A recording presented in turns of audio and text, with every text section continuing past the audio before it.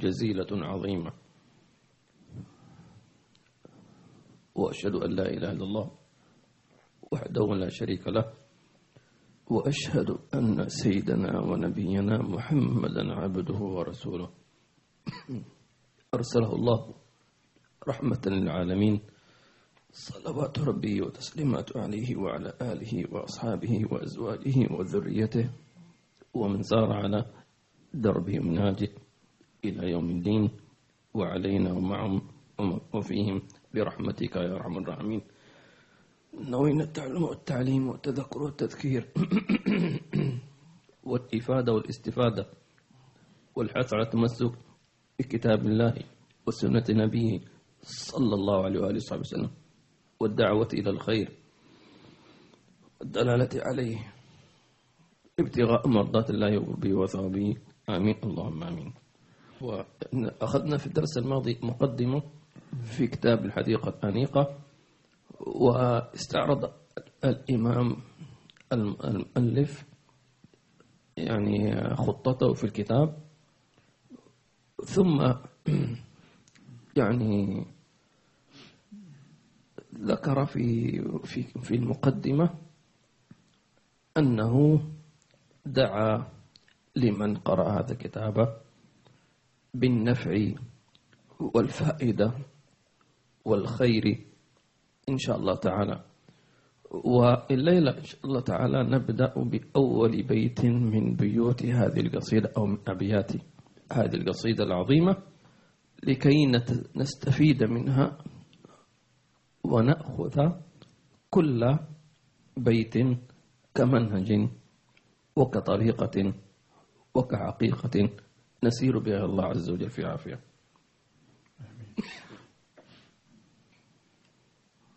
بسم الله الرحمن الرحيم، وصلى الله على سيدنا محمد وعلى آله وصحبه وسلم.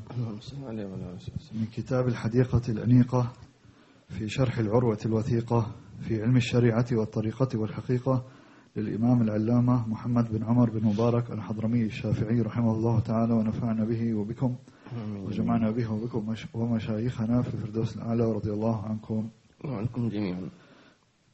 بسم الله الرحمن الرحيم. وعليه أتوكل. فصل في الوعظ. إلام وقد بدت سبل الرشاد، ونادى بالرحيل لك المنادي، تسوف بالنهوض مع التمادي.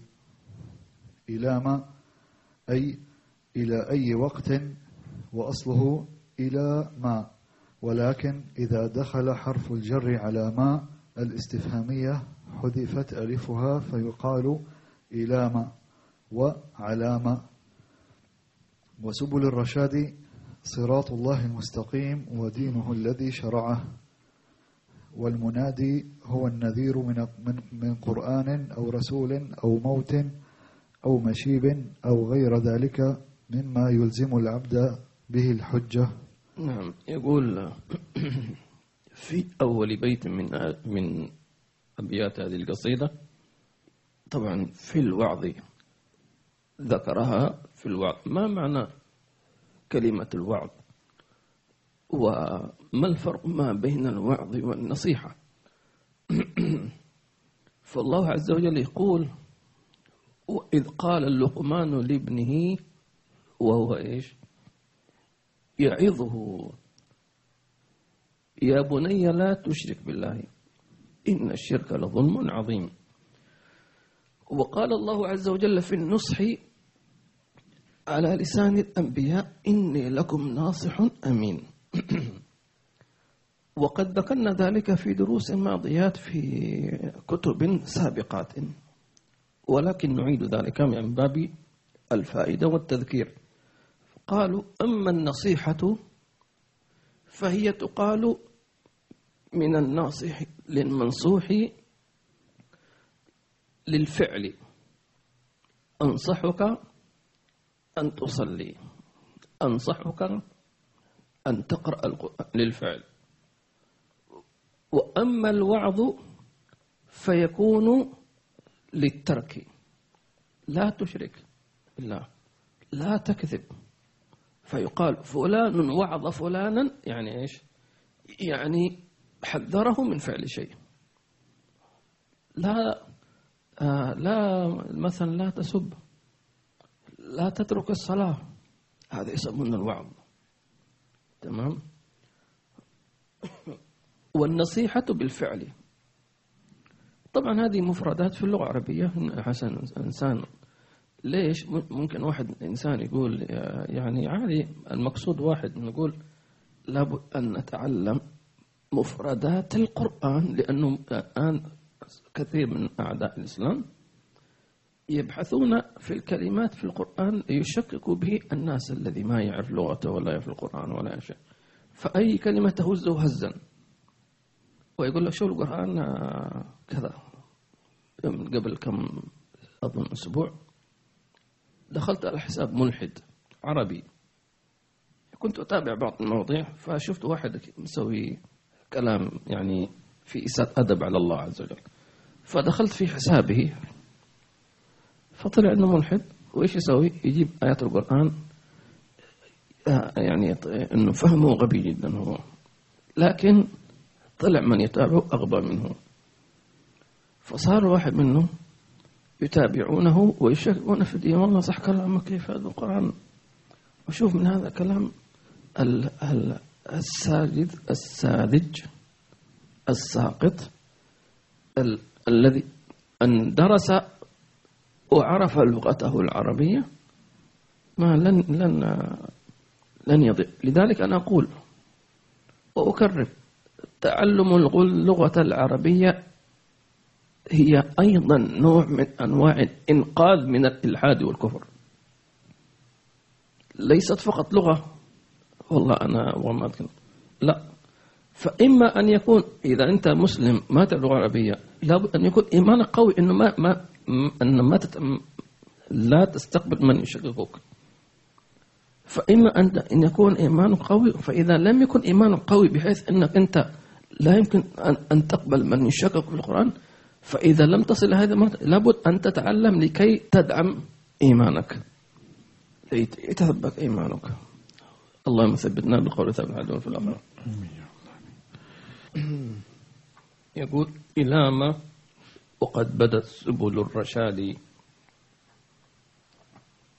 ونادى بالرحيل لك المنادي، تسوف بالنهوض مع التمادي. هذا الوعظ الإلامة طبعا ذكرها بالتفصيل، يعني إلى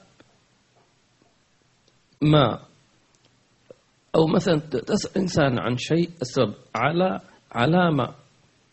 فطبعا هذه من المفردات اللغة العربية. والمقصود إلى متى؟ إلى متى وأنت إيش؟ إلى متى؟ ثم لم يذكر إلى متى. هذا طبعا أسلوب في اللغة العربية، أنه يسألك يسألك سؤال استفهامي أو توبيخ أو عتاب، تمام، وتعطيه السؤال هو يفهم إلى متى تسكت، تمام. هذا أسلوب القرآن. القرآن الكريم مليء بهذا الأسلوب. فمثلا يقول الله عز وجل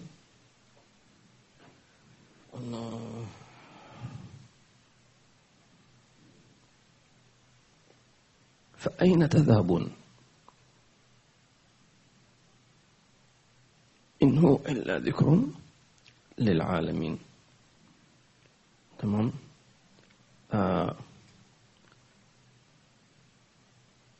ويقول الله سبحانه وتعالى في طبعا هناك سور أيضا من القرآن الكريم ابتدأت بالوعظ، وهناك سور ابتدأت بأسلوب الوعظ الاستفهامي. فالسور اللي ابتدأت بالوعظ كل سورة بدأت بذكر الآخرة، تمام. مثلا يقول الله عز وجل إذا وقعت الواقعة، تمام، إذا السماء انفطرت، إذا السماء انشقت، هذه كلها. وهناك سورة كانت ابتداؤها واضح وجلي، يقول الله سبحانه وتعالى اقترب للناس حسابهم وهم في غفلة معرضون ما يأتيهم من ذكر من ربهم محدث إلا استمعوا وهم يلعبون. ليش؟ لاهية قلوبهم، هذا هو السبب. فهذه وأما الآيات التي ابتدأت بالاستفهام ألم يأني للذين آمنوا أن تخشع قلوبهم لذكر الله، فاللهم اجعلنا من الذين ينتفعون بهذا. أيضا هذا أسلوب الوعظ في الدعوة إلى الله عز وجل.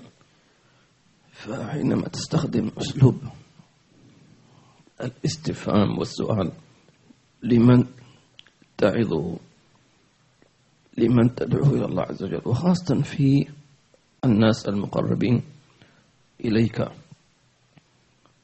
إلى متى وأنت تؤخر الصلاة؟ إلى متى وأنت تصلي بدون سواك؟ إلى متى وأنت غافل عن الله تبارك وتعالى؟ هذا أسلوب حتى ينفع مع مخاطبتك أنت لنفسك، وهو من أنجعها وأكثرها فائدة. حينما تخاطب نفسك خاطب بهذا الاستفهام. لماذا؟ لأن هذا الاستفهام لا جواب له. ليش ما في جواب؟ لأنه ما في عذر. طيب متى؟ وخاصة الإمام هنا ذكر وقد بدت سبل الرشاد، يعني بدا لك طريق النور، ماذا تنتظر؟ بدا لك طريق الهدى، ماذا تنتظر؟ يعني يا هدى يا ضلال، يا نور يا ظلام، يا حق يا باطل. يعني ليش تتردد؟ المتردد هو الذي لا زال عنده تشوش، ممكن نقول أنا ما أعرف، لكن وقد بدت سبل الرشاد. تمام. وهنا شرح قال الصراط المستقيم ودينه الذي شرعه. وخاصة هذا المسلم المؤمن الذي يعيش في بيئة مسلمة، في بيئة مؤمنة. فما الذي يمنعك أن تسلك طريق الرشاد؟ نعم. ونادى بالرحيل كالمنادي. المنادي طبعا نادى فعل، والمنادي اسم فاعل. من هو المنادي الذي يناديك؟ يعني يقول لك اسمع النداء. تمام. فالنداء من حيث الظاهر هو كل ما يدعوك إلى الله عز وجل بالتوبة. فقبول النداء يسمى إيش؟ يسمى إيش؟ استجابة. مثل ما يعني استجيبوا لله والرسول إذا دعاكم. فالنداء والدعاء بمعنى واحد. ولذلك مثلا يقول لك فلان دعاك إلى مثلا إلى بيته، فالذي يلبي الدعاء يسمى استجابة. فالمنادي قال هو النذير. القرآن كل آية تنادي. لذلك كان بعض السلف إذا قرأ القرآن يقول نويت أن أعرف مراد الله مني اليوم، ما المطلوب مني؟ فطبعا القرآن هو نفسه لم يتغير، نفس الآيات والحروف هي نفسها قبل 100 سنة 200 سنة 300 سنة إلى أول ما نزل إلى النبي محمد صلى الله عليه وسلم. لكن تلقي القلوب في الفهم هو الذي يعطي كل واحد منا المراد منه. وسبحان الله كل واحد منكم منا يجرب، لكن يصدق فعلا، مش نويت أن أعرف ما الذي مراد منه. لا، أن أن أن أن أن تصدق في الطلب فتنفتح لك مرادات الله عز وجل بشيء عجيب جدا. وهذا الشيء لو وقع لك لن تحتار أبدا أنك تكون على اتصال مع المولى عز وجل. يكون القرآن فعلا دليل، لن تضلوا ما إن تمسكتم بهما كتاب الله. طيب في كثير اليوم يقولون كلام الله، لكن ما اتخذوها الدليل، بس يقرأ عشان يأخذ الثواب فقط، لكن لا يقرأ عشان يهتدي به، لا يقرأ عشان يستنير أو أن يتعلم، يقرأه عشان فقط الثواب، ولم يعلم أن الله عز وجل أعطاك الثواب ليشجعك على التلاوة. تمام؟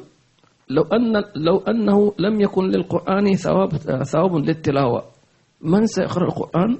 هم صفة الله فقط. يعني إذا أنت مثلا أن تشجع إنسان شاب أو طالب في حضور مجلس علم، تشجعه، تقول هناك في هدايا وفي عشاء وفي كذا، تعال، عشان تشجيع.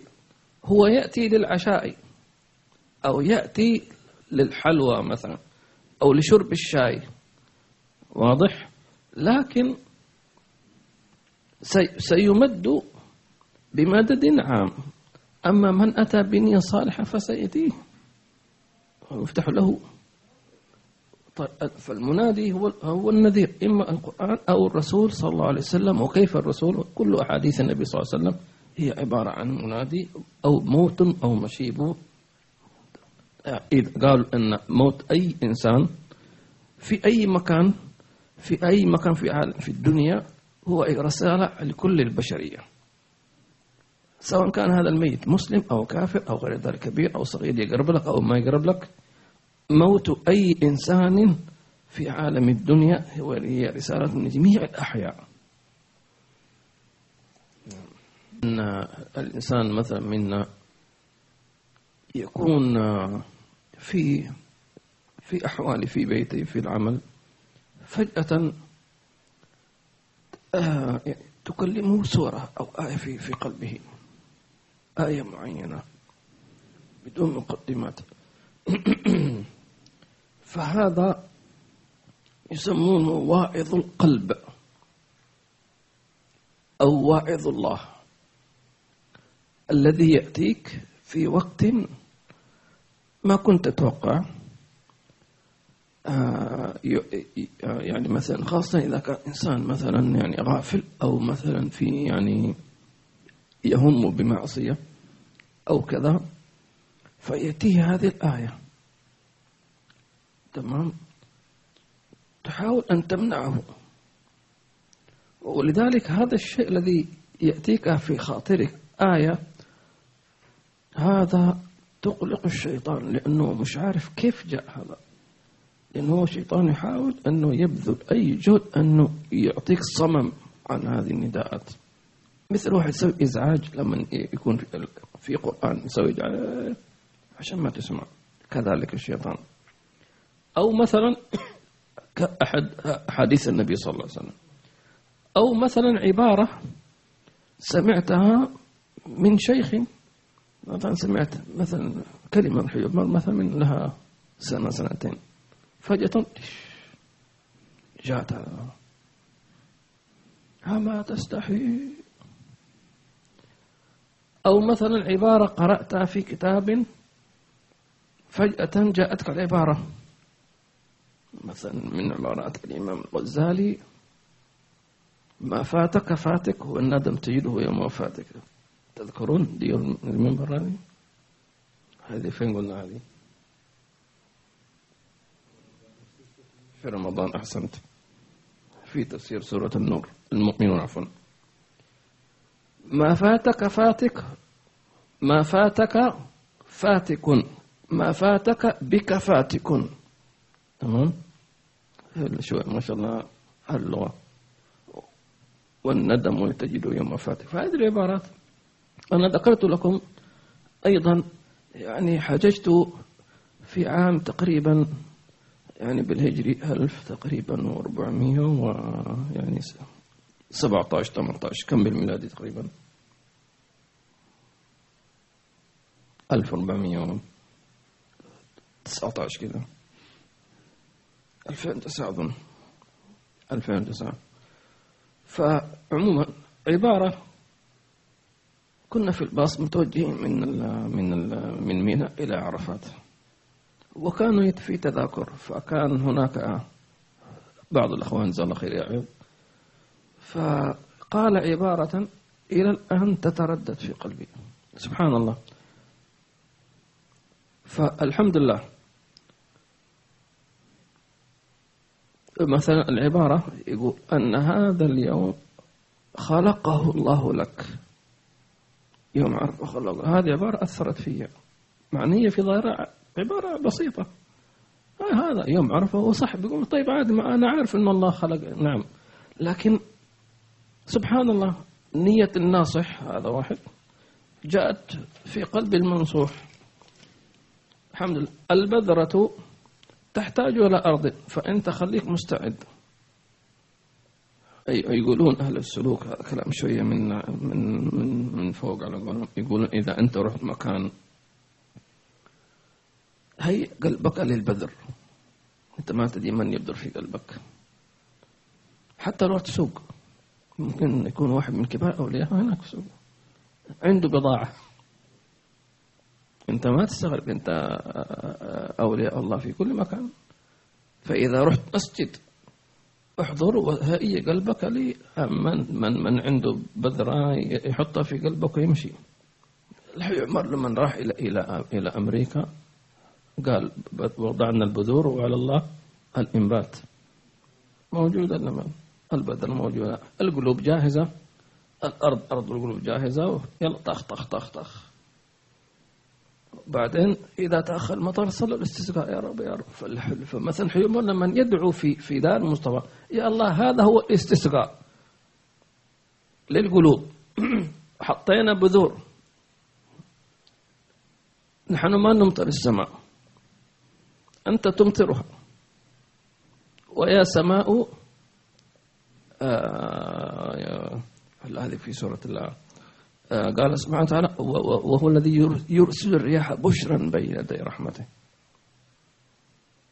فلذلك حينما تذهب إلى مكان انت هيئ قلبك لأن يبذر فيك بذرة. وهذه البذرة كيف تبذر؟ بعض الناس يقول لك يا أخي إيش تتكلم أنت؟ نقول البذرة هذه تبذر من عين العارف بالله إلى قلبك. هذه البذرة هي مش بذرة توضع في قلبك يلا، لا، هي عين. فأنت لما أنت الحين تروح إلى مكان في جهاز يسمونه سكانر، مسح ضوئي على الأجهزة عندك، أو على إذا عندك أنت مرض أو فيروس أو كذا. كذلك لما تروح عند مجالس العلماء العارفين في عندهم جهاز سكانر، يعني يمسحون على قلبك مسح، يشوفون. أذكر أيضا ذات يوم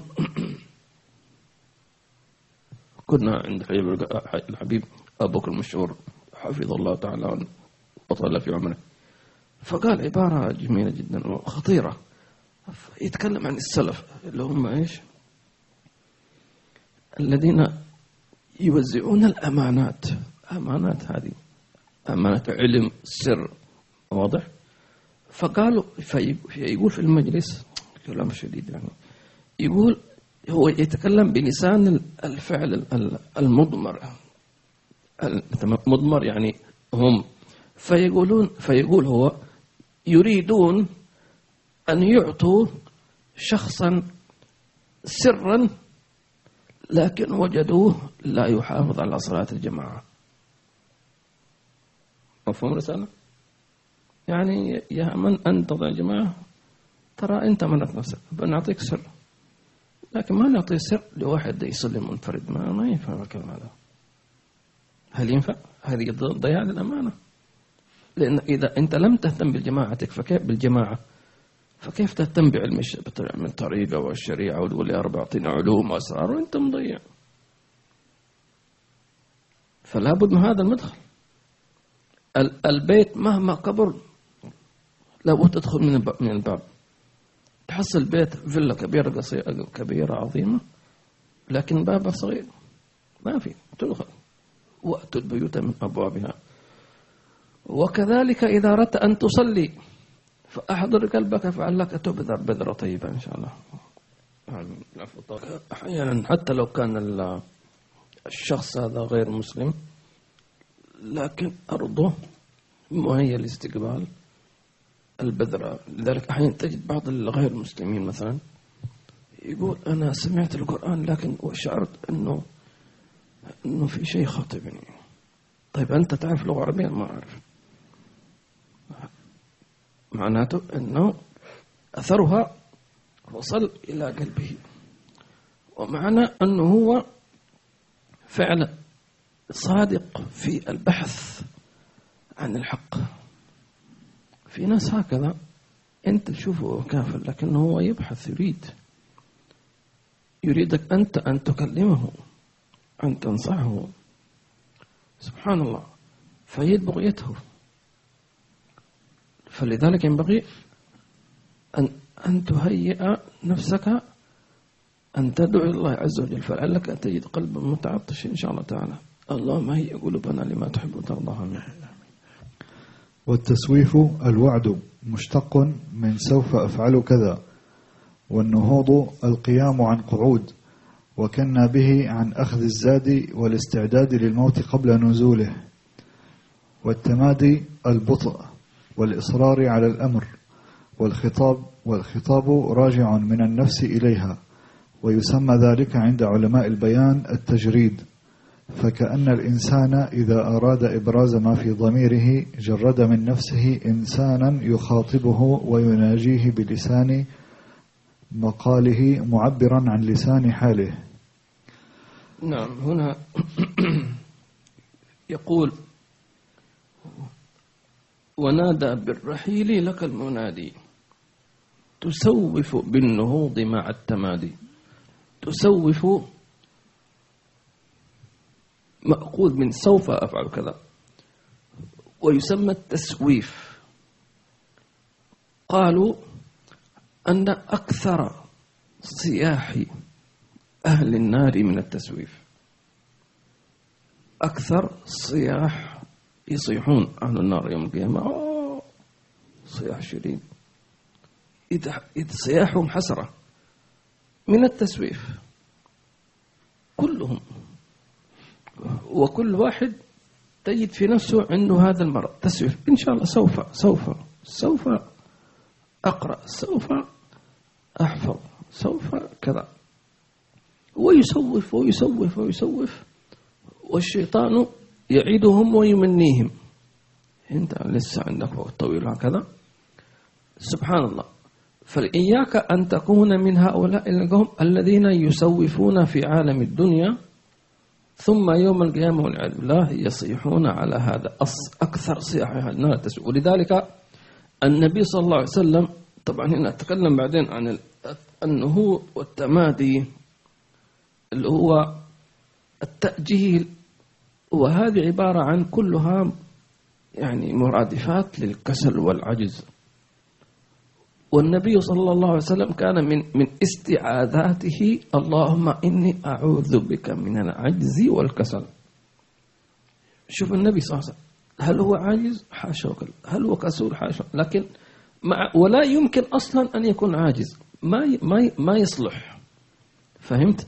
ومع ذلك كل هذا دعوته كل يوم في الصباح وفي المساء: اللهم إني أعوذ بك من العجز والكسل، وأعوذ بك من الجبن والبخل، وأعوذ بك من غلبة الدين وقهر الرجال. هذا نقرأه في الورد اللطيف من محمد صباحا ومساء. هذه دعوات النبي محمد صلى الله عليه وسلم. أعوذ بك من العجز. العجز هو أنك لا تستطيع أن تعمل هذا العمل، ما تستطيع أبدا، هذا يسمى أنا عاجز، ما أقدر. الكسل تستطيع أن تعمل لكنك لم تعمل، تمام؟ هذا يسمونه كسل. وكلا العجز والكسل هما من نفخ الشيطان، همز الشيطان، تمام؟ ينفخ الشيطان فيك، هذا الكسل، الوهن، الخوف، ينفخ فيك هكذا، والعياذ بالله عز وجل. فلذلك لا نستغرب أن بعض السلف بمجرد أن يخطر على قلبه خاطر صدقة يخرجها.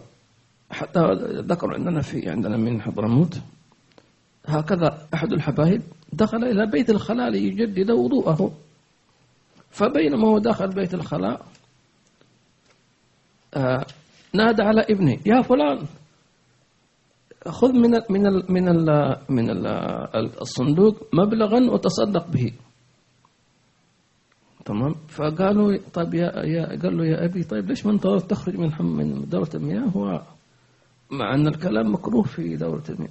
قال خفت أن يتغير علي نيتي، خلاص، لأنه لو تأخرت قلت لا أن أخرج من ممكن الشيطان يغير. وهكذا في كثير من الناس، هكذا في كثير من الناس إذا حضر مجلس أو خطبة جمعة أو درس فيها خطبة فيها حماس، أو يسمع مثلا كلمة من الحبيب عمر هكذا، ما شاء الله، خلاص إذا فتح الجهاد الله أكبر. بينما بمجرد أن يخرج هكذا يقل ذلك. هذا واقع في الإنسان طبيعته هكذا. هنا تأتي فائدة إيش؟ فائدة الصحبة، الأخوة في الله عز وجل. حتى فائدة الزوجة، على فكرة الزوجة في اللغة تسمى صاحبة، لأنها صاحبتك في منزلك، تصحبك في حلوك ومرك كما يقولون. حتى قال سبحانه وتعالى وصاحبته وبنيه.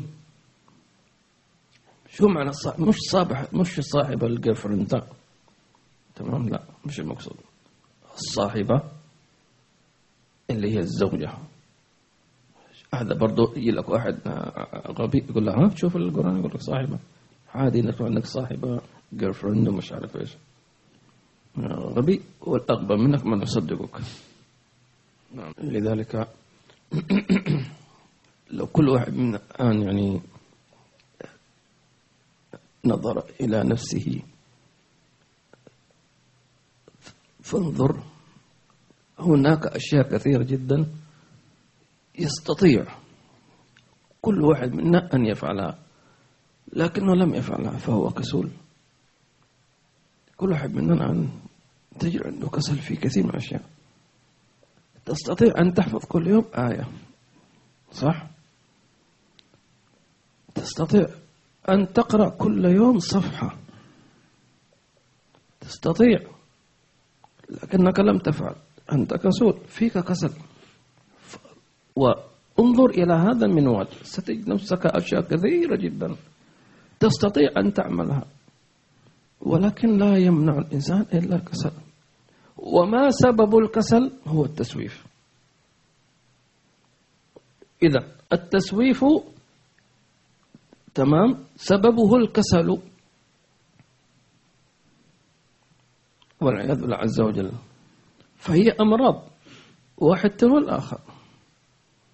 ثم بعد ذلك يجد إنسان نفسه أنه محاط بكثير من الأمراض.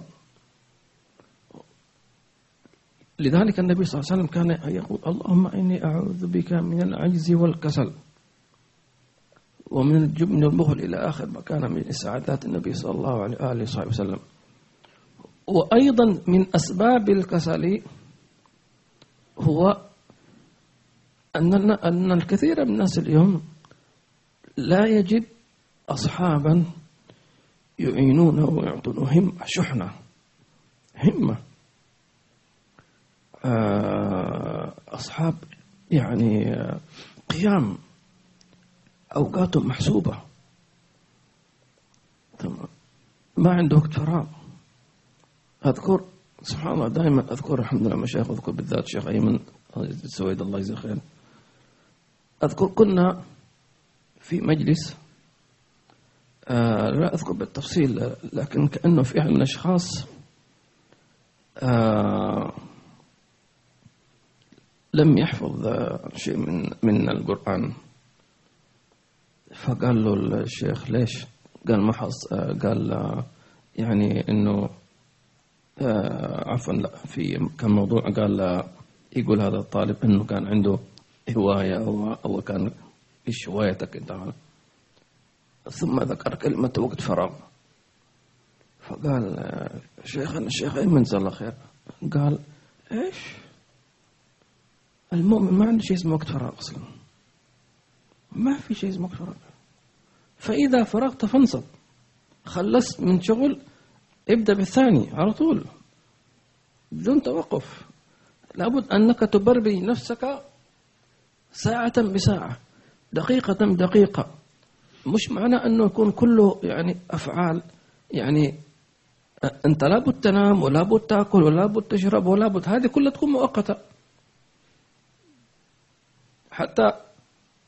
حتى في جلوسك مع الأسرة هذا يعتبر من جملة العمل. اللي مثلا واحد يقول لك أنت جالس في البيت فاضي، شو فاضي؟ مين قال لك فاضي؟ تعلمنا مشايخنا حتى إذا شربت الشاي مع زوجتك هذا محسوب من جملة البرنامج، داخل في نيات صالحة، داخل في أعمال للآخرة. هذا هو الاستثمار. الاستثمار أن تجعل لكل عمل أعمالك نية صالحة تستثمر فيها حسنات. أنت مسافر، هذا تزود، استثمر. التاجر إذا حصل أي شغلة عنده فلوس يقول خذ هذه 20,000 حطها في المشروع هذا. طيب العائد بسيط عادي، ما هي مشكلة، عندي فلوس خذ هذا 50,000 خذ 50,000. هو مش محتاج، لكن يريد أن يستثمر أكثر منها 100 درهم، أكثر منها 500 درهم، أكثر منها 1000 درهم، جمع هذا على هذا تطلع مبلغ، صح ولا لا؟ فلذلك المؤمن هكذا، أنك حتى واحد أيضا كان عند الحبيب بن قادر، فهو خارج شاف الحبيب بكر مشهور، فقال له الحين إيش هو برنامجك؟ قال ما في شيء معين، يمكن أرجع البيت أريح أشرب شاي. الحبيب بكر مشهور يقول له تشرب شاي؟ يعني ما في، يعني هو ما اعترض على شرب الشاي، الحين كلنا نشرب شاي، لكن انه مش هذا مبرمج. حط وقت، الان اريد ان اشرب ما هي مشكله، لكن ضع برنامجا لهذا ولهذا ولهذا، برنامج. شيء الثاني نية، ليش تشرب شاي هكذا؟ الان تعلمنا او ما تعلمنا، الان الناس يعيشون ان هذا شرب الشاي عباره عن وقت استجمام، وقت قضاء وقت يعني عادي. الكافي شوب على قولهم، فيقضي وقت هكذا. سبحان الله. لذلك من أوقات الاستثمار في الحاجات الشخصية للإنسان أن يستثمرها بالنية الصالحة وبالذكر لله تبارك وتعالى. اللهم فينا يا ابن ما تحب وترضى. آمين. نعم. فلما أراد الناظم رحمه الله إيقاظ قلبه الغافل واستنهاض عزمه المماطل ناداه بالاستفهام الإنكاري: إلى متى يا هذا تقول كل يوم سوف أقطع العلائق الشاغلة عن الله تعالى وأقبل على ما خلقني له من العبادة، حيث قال تعالى: وما خلقت الجن والإنس إلا ليعبدون. وقال تعالى: وما أمروا إلا ليعبدوا الله مخلصين له الدين. وأنت مع ذلك مصر على هواك متماد على غفلتك، لا تفي بوعدك ولا ترعوي إلى سبيل رشدك، ولا عذر لك في ذلك بعد أن ظهر لك سبيل الرشاد وتبين لك من الغي، ولزمتك الحجة بقوله تعالى: قد جاءكم بصائر من ربكم فمن أبصر فلنفسه ومن عمي فعليها. وقوله تعالى: ففروا إلى الله إني لكم منه نذير مبين.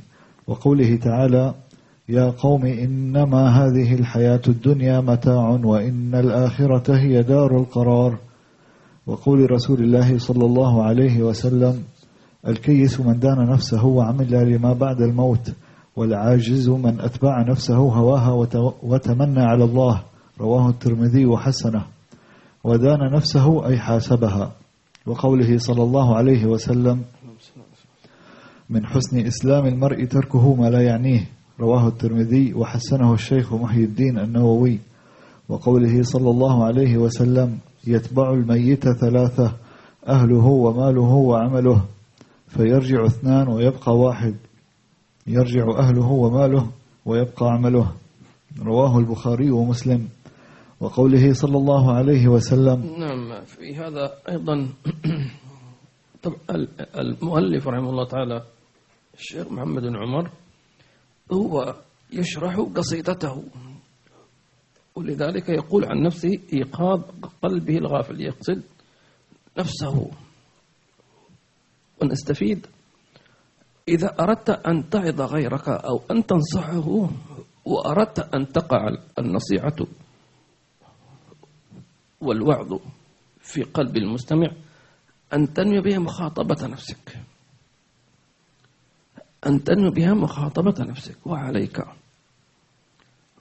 أيضا تعلمنا إذا حضرت خطبة الجمعة أن تستشعر أن كل كاف خطاب أنت المقصود به، لا عليك من فلان، أنت المقصود. أوصيكم ونفسي بتقوى الله، هذه يوصيك الله بالتقوى تبارك وتعالى. ثم فيقول أنه أنا أسأل نفسي استفهام إنكاري لأن لا جواب عندها. فلذلك أسرد الأحاديث الآيات والأحاديث التي تذم أو تمدح المبادر وتذم المتكاسل المتخاذل، تذمه. ثم أيضا حينما قال النبي صلى الله عليه وسلم الكيس يعني الإنسان الفطن الذكي الملهم، من دان نفسه أي حاسبها. واسمعوا هذا الكلام، كل من لم يحاسب نفسه فوجئ بالحساب عن ذلك الشيء.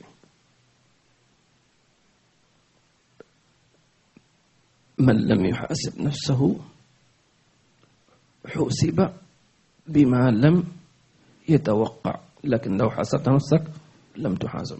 بمعنى لو حاسبت نفسك على مثلا نقول الله على عدد الأقلام التي عندك قلم تكتب به، لو فرض عندك 10 أقلام، قلم في شنطة وقلم في جيبك وقلم في السيارة وقلم في المكتب وقلم في البيت، لو حاسبت نفسك مثلا قلت هذه 10 أقلام هي نعمة من الله عز وجل، ترى ماذا كتبت بها؟ ماذا سطرت فيها؟ فقط أنت تذكرت هذه الأقلام وبدأت أنت تحاسب نفسك. تمام؟ يوم القيامة لن تحاسب على ذلك، لكن لو لم تحاسب نفسك ستحاسب أقلام التي لم تخطر على بالك، لأن أنت تتوقع أنك تحاسب على شيء كبير. ليش أنت ما صليت؟ ليش أخرت الصلاة؟ لماذا سببت؟ لماذا مثلا ضربت؟ لكن فوجئت أنه نحن أعطيناك 10 أقلام، شو سويت فيها؟ وبدأ لهم من الله ما لم يكونوا يحتسبون. لذلك حاسب نفسك ولو بتذكيرها بنعمة الله عليك، لأنك لو لم تذكرها ذكرت بها، لكن سيطلب منك وين الشكر؟ هذه نعمة ما شكرتنا عليها. لكن مجرد أن تذكرها في الدنيا لا شك لو أنك فكرت في نعم الله عليك أقل شيء ستقول الحمد لله. واضح؟ لذلك مع ذلك يعني لو فتحنا هذا المجال، واحد يقول مستحيل أنا يعني أشكر الله عجيب نعم، مستحيل أنا لو أنا حفكر أشياء كثيرة جدا جدا، دقائق ما يمكن. نقول ومع ذلك النبي صلى الله عليه وسلم دلنا على سبيل الرشد، فقال من قال في صباح يوم أو كما قال صلى الله عليه وسلم اللهم إني أصبحت، اللهم ما أصبح بي من نعمة أو بأحد من خلقك فمنك وحدك لا شريك لك فلك الحمد ولك الشكر، ذلك فقد أدى شكر يومه. طيب إذا أنت من الذين وفقت أن سمعت هذا الحديث والدعاء وبدأت تردده، ينبغي لك أن تستشعر في نفسك حينما تقول اللهم ما أصبح بي من نعمة استحضار جميع نعم الله عليك في هذه اللحظة، مش استحضارها 1 2 3 4 ما تقدر وانت تعد نعمة الله، لكن أن تستشعر كل نعم الله عليك الظاهرة والباطنة وعلى والديك وعلى الناس. تمام؟ فقد أدى شكر يومه. اللهم أعنا على ذلك. هنا عندما قال النبي صلى الله عليه وسلم من حسن إسلام المرء تركه ما لا يعني، ما وجه ارتباط حسن الإسلام بتركه ما لا يعنيه؟ لماذا؟ لأن من تدخل فيما لا يعنيه ضيع وقته. إذا أنت أيها الإنسان يسمون الفضولي يدخل فيما لا يعنيه، أنت تضيع وقتك. طبعا يقولون وجد ما لا يرضيه، فعلا إيش دخلك أنت فضولي، أنت مش عارف إيش، وأنت كذا كذا، هذا مسألة ثانية. لكن أنا فيما يخصك أنت، لما تدخل فيما لا يعنيك، تمام، شو سويت في أمس مثلا؟ ماذا أكلت؟ هل احتفلت؟ طيب أنت ما لا يعنيك هذا، لأن اللحظة التي أنت لا تزيدك إيمانا ولا تزيدك ذكرا ولا تزيدك شيئا هي تعتبر ضياع كبير. فلذلك لما نعرف كلام أهل الحقيقة عندما يقول مثلا الحبيب عمر مثلا يقول قول الله تسعد، لأن حينما تقوله أول مرة واحدة أنت لا تدري ما الذي يقذف في قلبك. أن حينما تقول الله تكتب في صحيفتك الله، هل تستوعب أنت أن الملك يكتب؟ كيف وضع الملك لما يكتب في صحيفتك الله؟ يعني هو نفس الملك يعني يهاب هذا. فلو قلت الله الله الله الله الله الله الله الله،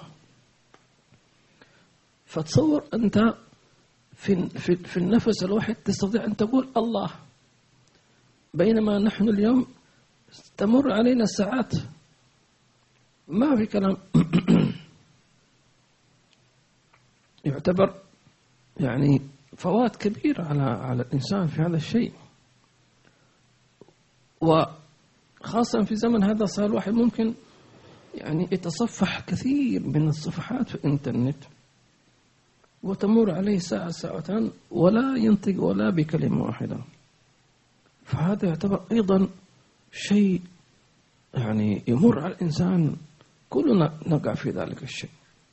وهذه وسائل الدجال فعلا أنه يستطيع أنه أقل شيء أنه يشغلك عن ذكر الله، وفاز واستطاع ويأخذ على الشهادة كمان.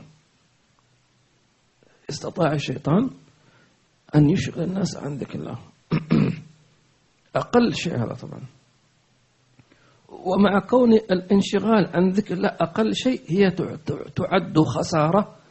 ذكر الله في القرآن يا الذين آمنوا لا تلهكم أموالكم ولا أولادكم عن ذكر الله ومن يفعل ذلك فأولئك هم الخاسرون. لا إله إلا الله. فاللهم أعنا على ذكرك وشكرك وحسن عبادتك. آمين. حتى اللي يقول مثلا شو تعشيت أمس، فيا ليته يعني مثلا يقول لو قلت له تعشينا كذا كذا يقول ليش ما عزمتني؟ كمان يعني المفروض إيش يعني تقول ما شاء الله، لا المفروض تعزمني كمان، يعني فضولي وأحمق كمان يعني. الله المستعان. No need to do. اقرأ. وقوله صلى الله عليه وسلم الجنة أقرب إلى أحدكم من شرك نعله والنار مثل ذلك. شراك يعني من شراك نعله والنار مثل ذلك. رواه البخاري. وفي شو معنى هذا الحديث؟ عن أنه أول شيء ما معنى الشراك. الحديث الجنة أقرب إلى أحدكم من شراك نعله وكذلك والنار مثل ذلك. وسيدنا أبو بكر الصديق يقول لما مرض يقول كل امرئ مصبح في أهله والموت أدنى من شراك نعله. أول شيء ما معنى الشراك؟ الشراك يعني طبعا لما كل واحد منا عنده أعزكم الله نعال أو حذاء، مع كثرة الاستخدام ينطبع أثر النعال على قدمك من أسفل.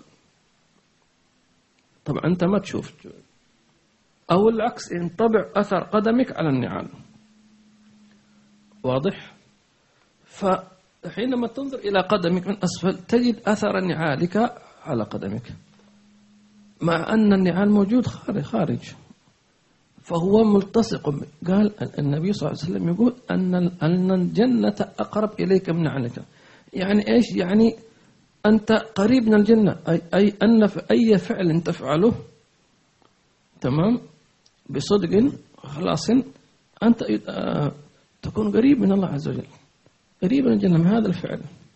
وكذلك النار وكذلك الموت، سبحان الله. فأنت حينما تفارق نعالك وتدخل بقدمك فإن الموت لا يفارقك، ملتصق بك. اللهم توفنا مسلمين والحقنا مسلمين غير مزايا والمسلمين. فإن أعرضت يا نفس عن الإصغاء أو أصغيت بظاهرك وتكاسلت عن العمل بباطنك فقد خبت وخسرت، وما ظلمت إلا نفسك، لقوله تعالى: ومن أظلم ممن ذكر بآيات ربه فأعرض عنها ونسي ما قدمت يداه.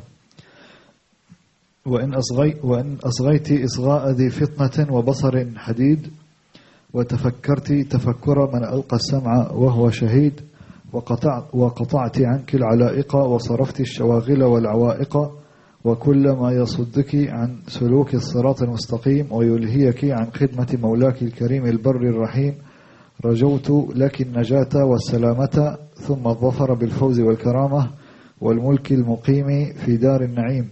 قال الله تعالى: وإذا رأيت ثم رأيت نعيما وملكا كبيرا. فهنا يقول المصنف رحمه الله تعالى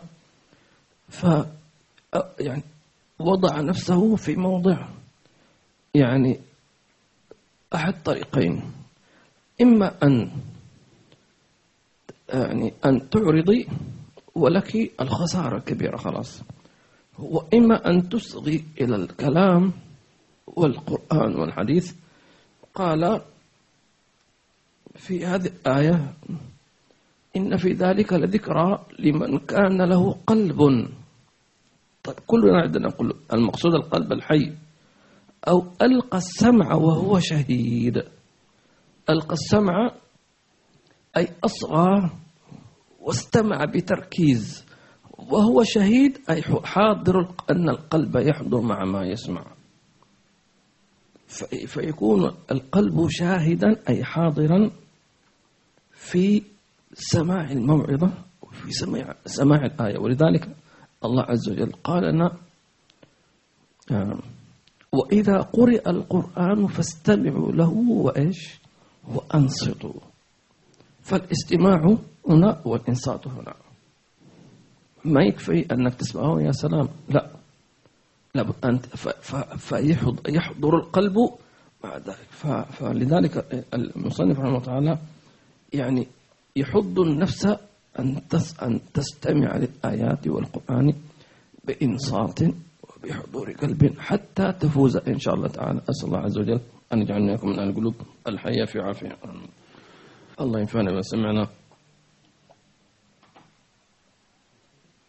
ويرزقنا علما نافعا وقلبا خاشعا ولسانا ذاكرا. آمين. لتنذر من كان حيا.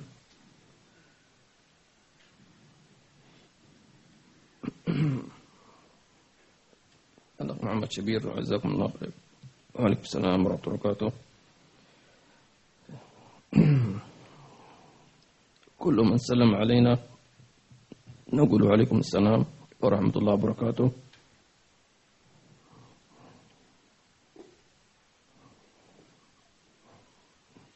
وجزاكم الله خير أختي يسرى.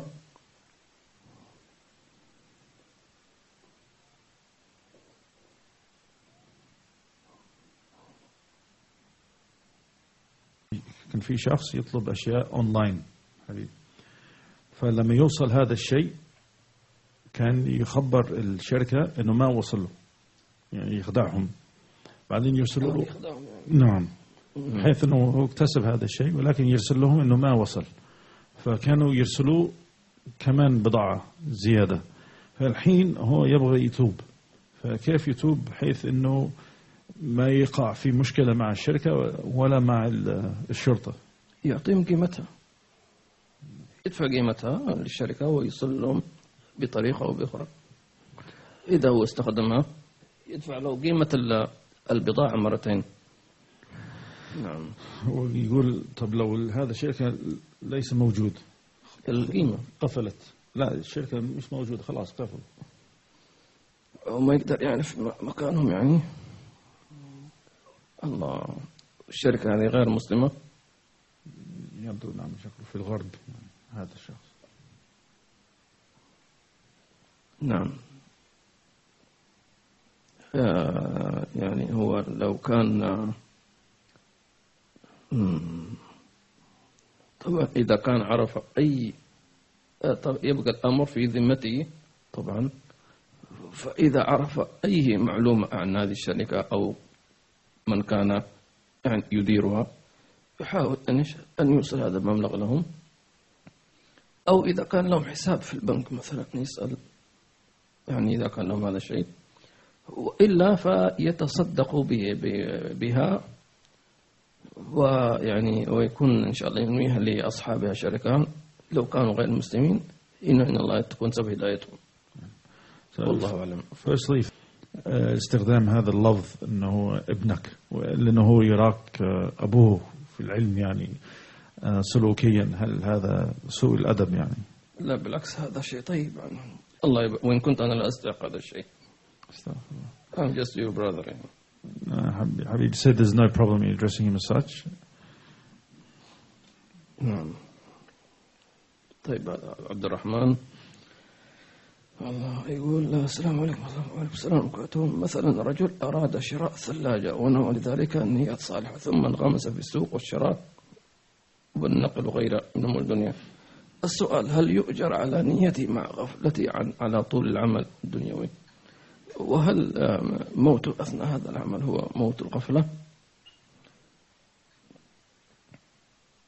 فطبعا بالنسبة مثلا إنسان أراد أن يشتري ثلاجة يعني ونوى نية صالحة، نقول ما دمت نويت نية صالحة وكانت صادقة تأخذ ثواب ذلك. أما استمرار النيات هذا عمل آخر. واضح؟ أنت الآن نويت نية صالحة وكنت صادقا في تلك النية في تلك اللحظة للشراء وجادك ما شاء الله همة عالية، اشتريت على هذه النية، صحت نيتك وقبلت وأجرت عليها. استمرارها هذا توفيق من الله عز وجل. واضح؟ لذلك ممكن أعطيك مثال آخر، من إنسان مثلا استحضر النية في أول الصلاة الله أكبر، ثم الركعة الثانية خرج راح إلى أي مكان في العالم، راح وسافر وطلع ونزل وتعشى ورجع، والركعة الثانية تمام راح للسنة الجاية، والركعة الثالثة بعدين الركعة الرابعة يعني شعر إنه إيش؟ إنه الآن في الصلاة. فما حكم صلاته؟ صلاة صحيحة، فيثاب في اللحظة التي حضر قلبه مع الله، وما غاب عن ذلك لا يحسب. ليس لك من صلاتك إلا ما عقلت منها. لذلك قالوا أن الإنسان يصلي صلاته وليس له من الصلاة إلا 1%، يعني من الصلاة أنت 1%، الذي حضر قلبك في هذا 1%. الله يقول وهل الموت أثناء هذا العمل هو موت الغفلة؟ لا، أنا قلت الموت في المكان في السوق لا مش معنى انه يعني انه مثلا سوء خاتمة، لا، انما على حسب النية. فإذا إنسان نوى الذهاب إلى السوق مثلا أن يشتري غرضا لأولاده وزوجته يفرحهم ويؤدي الواجب الذي عليه من إطعامهم، ثم ذهب إلى السوق وانشغل بالسوق هكذا، تمام. فلو مات في تلك اللحظة مات على نية صالحة، النية صالحة خلاص، والناس يبعثون على نياتهم. مثل السيدة عائشة لما ذكرت سمعت النبي صلى الله عليه وسلم أنه في آخر الزمان يعني يحصل في شيء من الهلاك، فقالت أيهلك فينا أنهلك وفينا الصالحون؟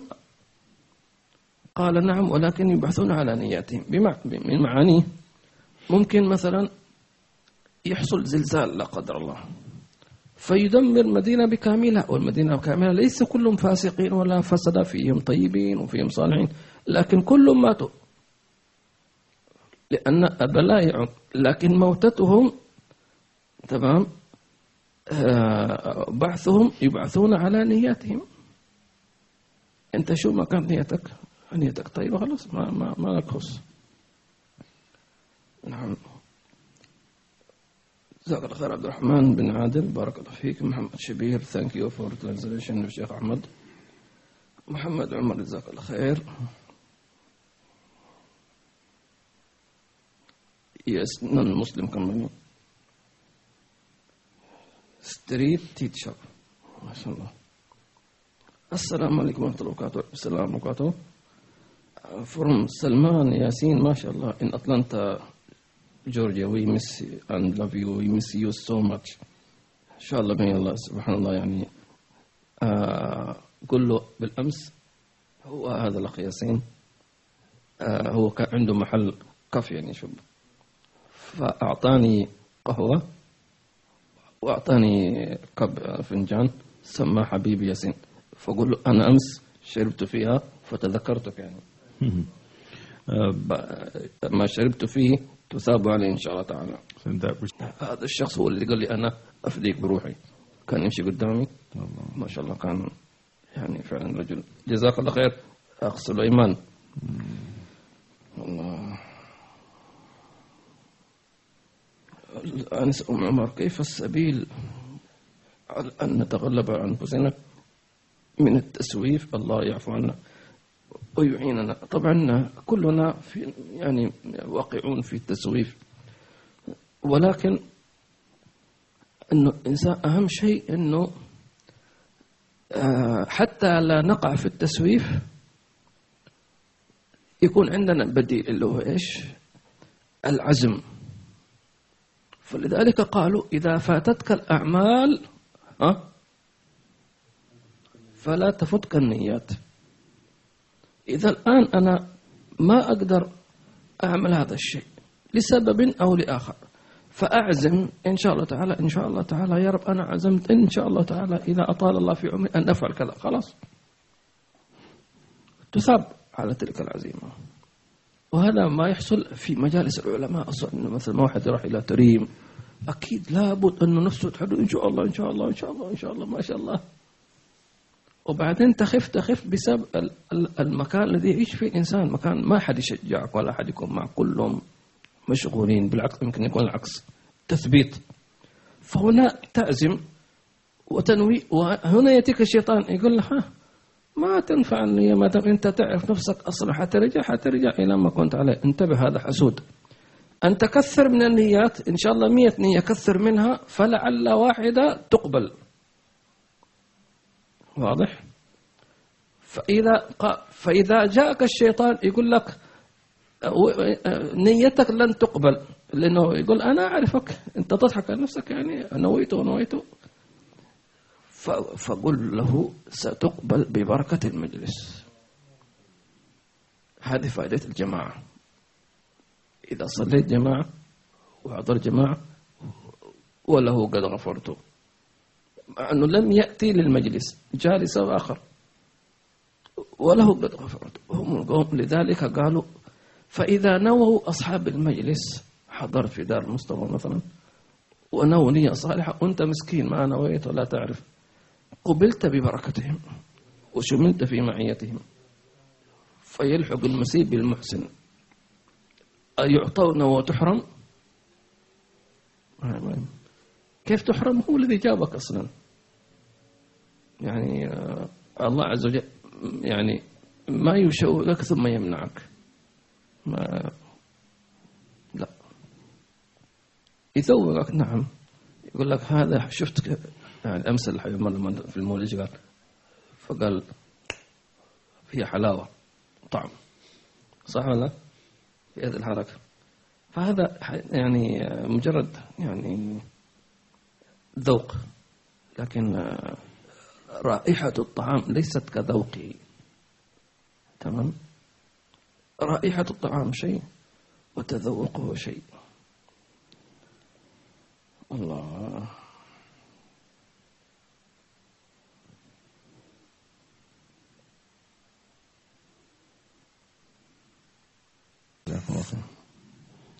The example you give. يقرأ السؤال. واحد يعيد الصلاة. ما شاء الله إذا أراد أن يعيد الصلاة خير بركة، لكن أحيانا برضو الشيطان يقول لك عيد الصلاة عشان تكون حضور، وتعيد ثم تنظر، ثم وقصده أنه يطفشك من الصلاة، يقول لك ما تقدر. فلا، إنسان يقول إن شاء الله الصلاة القادمة سأحاول أشوف الشيطان خبيث. فاطمة توفى. شخص يفكر أن يسأل عن شخص، يعني من ناحية أنه كأخوة، أنه كيف أحوالك، كيف أمورك، كيف الواحد يسأل هذا أو يسويها بأسلوب يعني بدون تدخل عن أمور هذا الشخص. Good question. فعلا سؤال جميل. أن ينوي الإنسان حينما يسأل عن أخيه يكون صادق في سؤاله، أو ينوي أنه يتفقد أخاه المسلم. تمام؟ ينوي أنه إن كان في مشكلة ساعده، إن كان محتاج إلى مال أعانه، تمام؟ إن كان مريضا زاره. وهكذا النبي صلى الله عليه وسلم كان يسأل فين فلان بن فلان، فما كان فضول، مش شو يسوي، ليش ما جاء خير في شيء، زعلان، مريض، في عنده شيء، وهكذا. فتكون النية الصالحة هي، قلت أيضا سابقا أنه لو دائما فيما بيننا سؤال دارج، كيف حالك؟ أحيانا يكون سؤال كذا خلاص صار عادي يعني، فننوي لما نقول كيف حالك أننا نستخرج منه كلمة الحمد لله.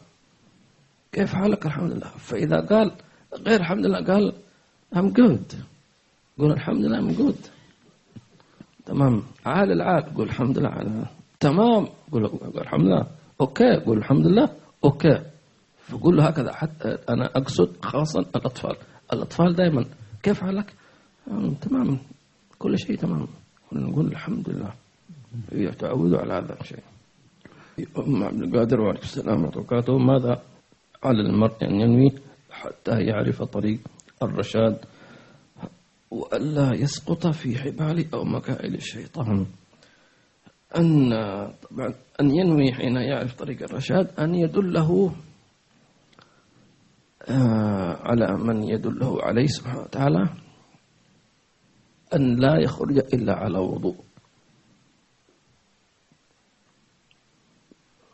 فإذا كانت المرأة عند الدورة الشهرية فلا تتوضأ، ولكن تخرج بنية صالحة. فالنية الصالحة هي أصلا تقطع الشيطان، مكائد الشيطان. الشيطان يريد أن نعمل بدون نية، باختصار شديد أن تعمل لهواك. فالنية الصالحة هي تقطع الشيطان. نعم. والله أعلم. فاتنا الله ينفعنا بما سمعنا ورزقنا علما نافعا وقلبا خاشعا ولسانا ذاكرا. اللهم أعنا على ذكرك وشكرك وحسن عبادتك. بسير الفاتحة إلى حضرة النبي.